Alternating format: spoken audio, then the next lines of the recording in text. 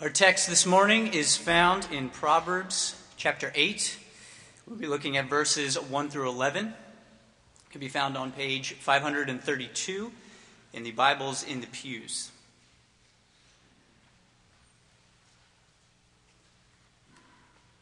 Proverbs chapter 8, verses 1 through 11. Does not wisdom call?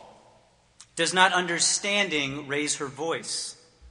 On the heights beside the way, at the crossroads she takes her stand. Beside the gates in the front of the town, at the entrance of the portals, she cries aloud. To you, O men, I call, and my cry is to the children of man. O simple ones, learn prudence. O fools, learn sense.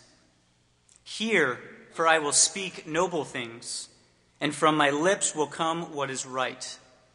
For my mouth will utter truth. Wickedness is an abomination to my lips. All the words of my mouth are righteous. There is nothing twisted or crooked in them.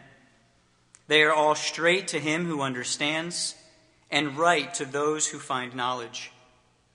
Take my instruction instead of silver, and knowledge rather than choice gold. For wisdom is better than jewels, and all that you may desire cannot compare with her. If you would, please pray with me as we seek the Lord's help to understand his word. Father God, we thank you for your word, where your wisdom has been contained, where it has been written for us that we may become wise.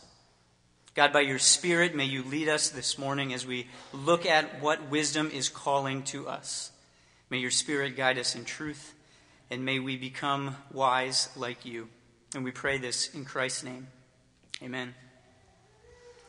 I have one hard and fast rule when it comes to answering phone calls. If I don't recognize the number, I don't answer. Voicemail is waiting to receive any messages that may be. And almost always, these calls that I don't answer almost never leave one. Now, my rule can get tricky at times because spam callers, you may agree, and marketers are becoming more and more clever, if not dangerous, and persistent. They call from places near my hometown using very similar numbers to friends and families whose numbers I recognize. And this is even beginning to happen here, as we've moved to Little Rock, with a lot of numbers that are looking very similar to yours. And let me apologize that if I have screened yours, it is because I don't recognize it yet, and I think you're a spam caller. So it's not as easy as it used to be to quickly screen a call. I may have to stare at my phone for a moment and to apply the rule in this given situation. However, there is one number on my phone that I have saved literally as do not answer. It is the number, as ashamed as I am to admit it, of my alma mater, the place where I earned my undergraduate degree. And I will spare it from using their name just in case they were to hear this sermon and I get indicted or something. I have nothing against my institution. The quality professors there finally taught me the principles of elementary education. And many of the friendships that I formed there, I still carry to this day. But the problem is, I don't have, nor do I want to give them the money they keep asking me for. You guys know the drill, most likely. College kids in need of a few extra dollars get paid by the school to sit at a desk and make phone calls to the alumni.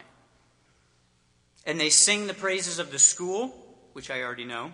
They tell me all the new things that are going on, again, which I already know, thanks to newsletters and emails. And then they say those infamous words, would you like to give a gift to continue this work?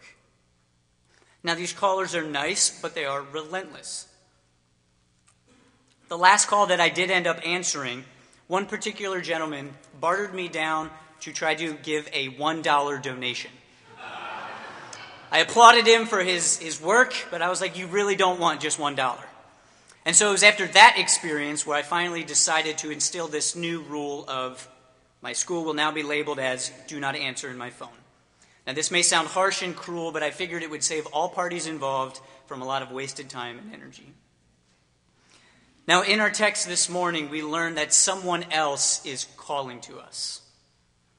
And though it is not a student asking for money, or it's not a robot attempting to scam us out of a few dollars or some very critical information. No, the person who is calling out to us this morning is wisdom. And she is pleading with us to be heard. In fact, she's going to make her case throughout this chapter, which we're going to continue looking at in the weeks to come. But unlike those pesky phone calls, wisdom is calling out to our benefit. She calls to give us what it is that we need. The last thing that you or I should want to do is to mark her as do not answer. We need wisdom as the disciples of Jesus Christ, seeking to live lives that obey him. We need it as God's image bearers wanting to bring him glory. We need it as those who are trying to walk in step with the Spirit. For this wisdom, we are going to find out, is from God. He is its source. He is the fountain from which all of it flows, and it is actually him who is reaching out to us. It is him who is calling to us. So wisdom is calling to us. Are we eager to listen? Again, wisdom is calling to us. Are we eager to listen? As I alluded to, we will be working through Proverbs 8 and 9 in the weeks where Tim pauses from his current study through Philippians. And most of us are familiar with the theme of Proverbs. It is shouted at the end of the prologue in chapter 1, verse 7. The fear of the Lord is the beginning of knowledge. Fools despise wisdom and instruction. From start to end, gaining wisdom is the goal of Proverbs. And Proverbs 1 through 9 forms this first section of seeking to impart wisdom. It is structurally different than the phrases, the sayings that we typically associate with the book of Proverbs. These chapters are actually formal speeches of a father urgently pleading with his son to choose wisdom. The father begs his son, he pleads with his son to cherish wisdom and to despise folly. And in Proverbs 8 and 9, one commentator calls it the crown of this first section. This is the father's final plea. In chapter 9, which we will look at in a few weeks, he will present an individual encounter with both folly and both wisdom. But here in chapter 8, the father steps back and lets wisdom speak for herself. He lets her make her case of why she should be heard. And then by the end of chapter 9, the son is presented with this final choice: wisdom or folly, God or idolatry, ultimately life or death. And this serves as the begging question throughout the entire book of Proverbs.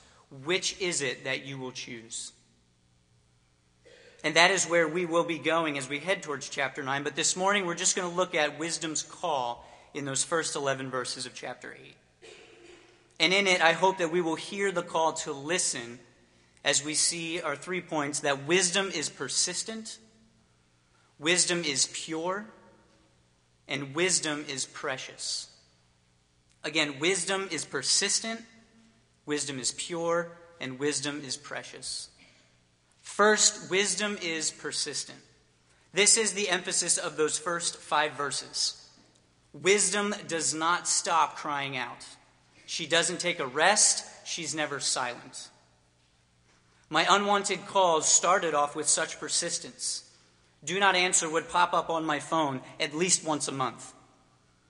And each included a rather pleasant voicemail from a different student. They just wanted to talk about my experiences and the new and wonderful things. And then they would get to the money question. However, recently, my unwillingness to answer has resulted in fewer phone calls, if any. So I guess my persistence has won out against their persistence. But wisdom, take courage, is far more determined. She is unrelenting. We can't win her out. Listen to what she says in verse 1. Does not wisdom call? Does not understanding raise her voice? The author is assuming that wisdom is speaking. It is a fact. She can't help but cry out. The nature of who she is and what she has to offer means silence is not part of her vocabulary. And unfortunately for us, in a good way, this is bad news. Because we human beings, we love to make excuses. And we have no excuse for lacking in wisdom. Sure, we may be able to tune her out, but we can't plead ignorance. We can't say we didn't hear her, she wasn't loud enough. The fault is our own. She's raising her voice. If we can't hear wisdom calling to us, it is because we are like a child, hands over our ears, refusing to hear the voice of his parent. So would we open our ears to listen? Would we push aside those other voices that seek to draw us away from the wisdom that we need? But it isn't simply that wisdom is persistent in the fact that she cries. She is also persistent in where she cries, which is literally everywhere. Look at all these places in verses 2 and 3 where she positions herself. She's on the heights beside the way, at the crossroads. She's shouting from the mountaintops. She can be heard along the road. She's heard where the paths collide. She speaks everywhere. Word spreads in these places. It carries from them. In verse 3, it says she's beside the gates in the front of the town. She's at the entrance of the portals. These are as public of places as you can possibly get. They're gathering places. Wisdom fears no thing. She fears no one. She boldly goes where many fear to go. Now, I'm going to test here very briefly my progressing knowledge of the Little Rock geography to help you envision the places where wisdom is presently standing and calling out. Wisdom is calling out from Pinnacle Mountain. I would love to point in the direction, but I'd probably point in the exact opposite place. She is sitting at the 4:30, 6:30, and 6:30 junctions. She's positioned on that big pedestrian bridge over the rivers. She's pleading from the steps of the Capitol. She's in the middle of the river market. She's everywhere. She's in these places that are popular, these places that are gathered. Why is she there? What is she doing? Does she need friends? Does she simply want to be heard? No, she's persistently crying out because in these places, these people need to hear what she has to offer.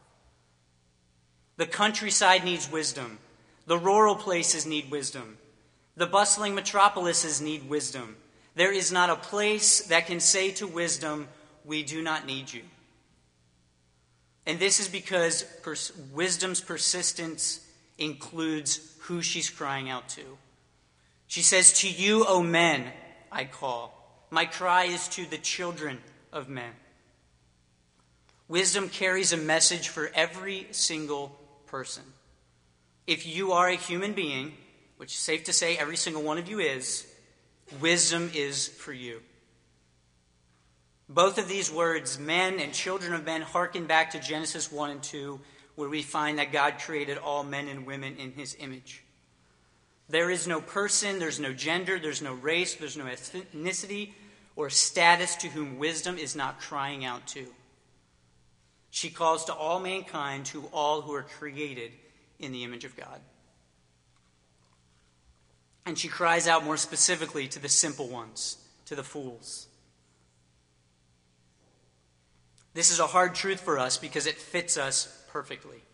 There are times when we are simple. There are times when we are foolish. There's times where we're both.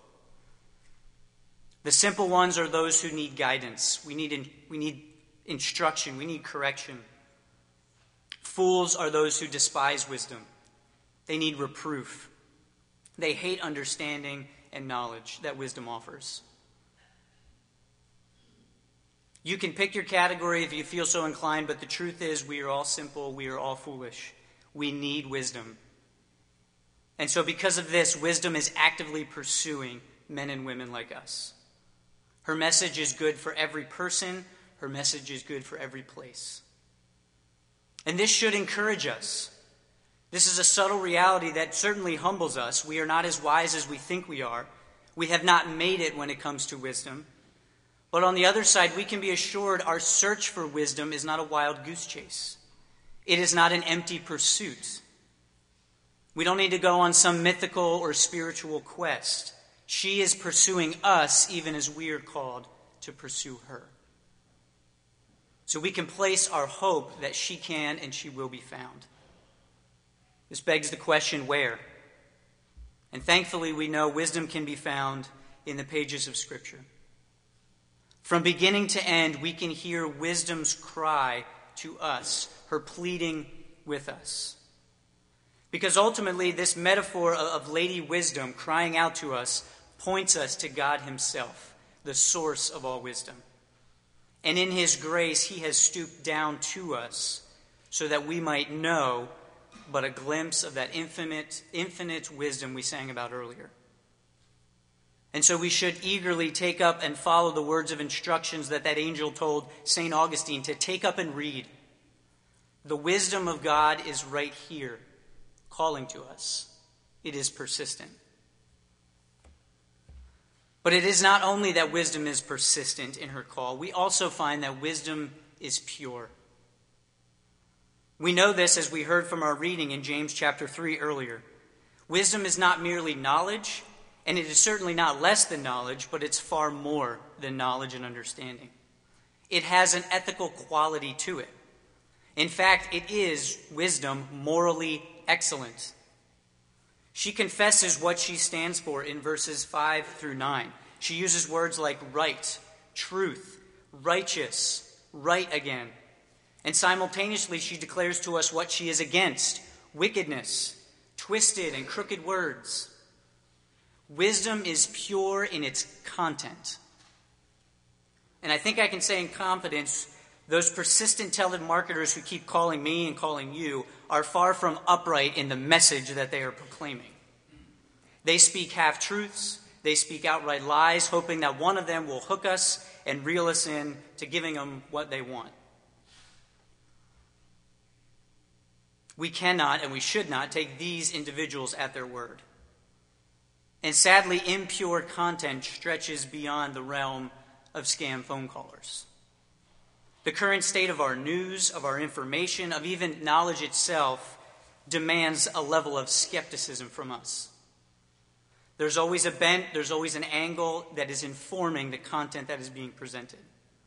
Just think of all the fake news accusations that are being thrown around from both sides, from every side, on a daily basis. But wisdom warrants no such skepticism. Her message, compared to all the other messages, is true. The content is right.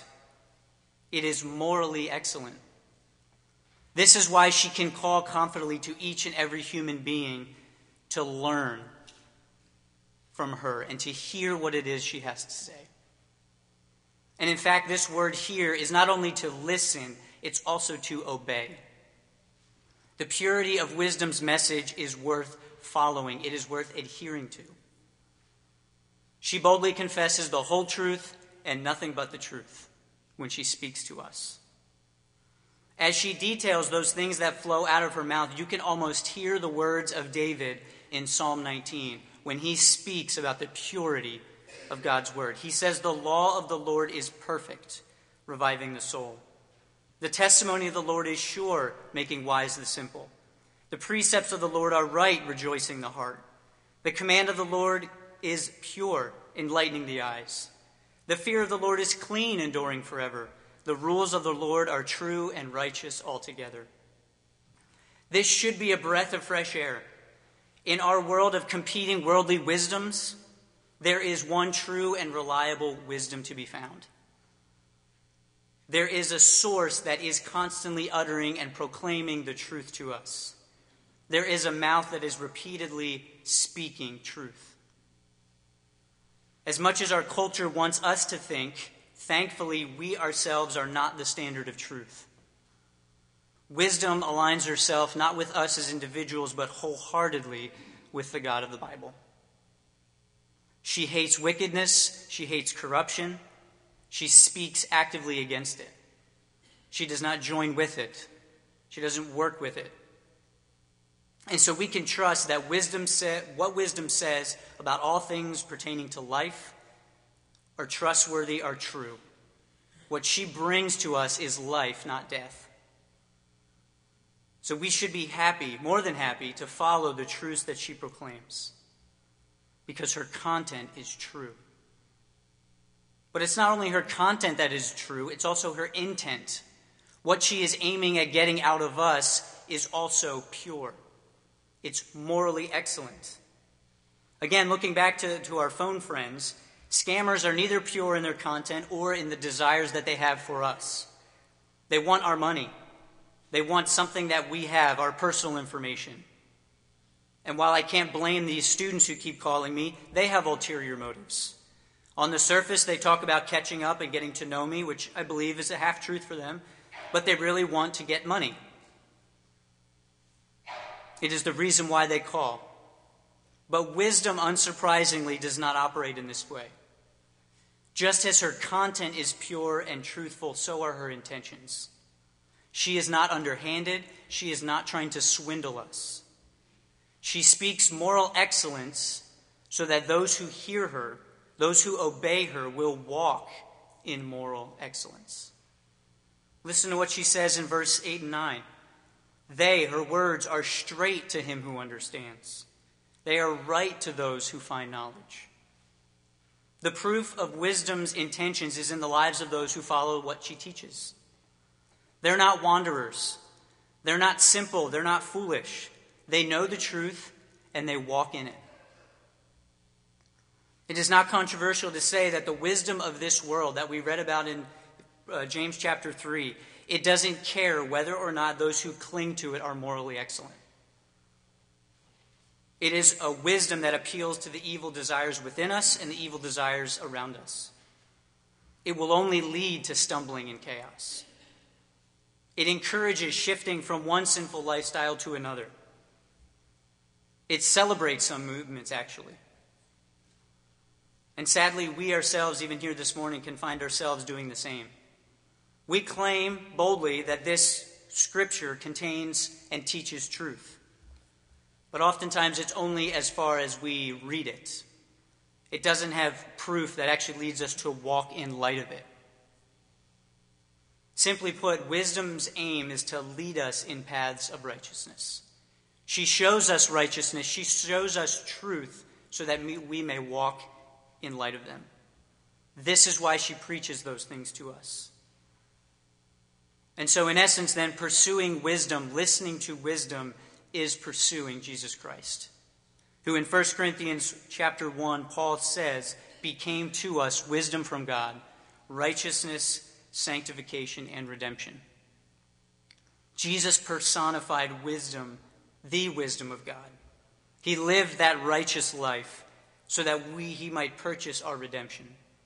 And it is by his new life that he has given to us that all those united to him by faith can live a life of wisdom. He is pure.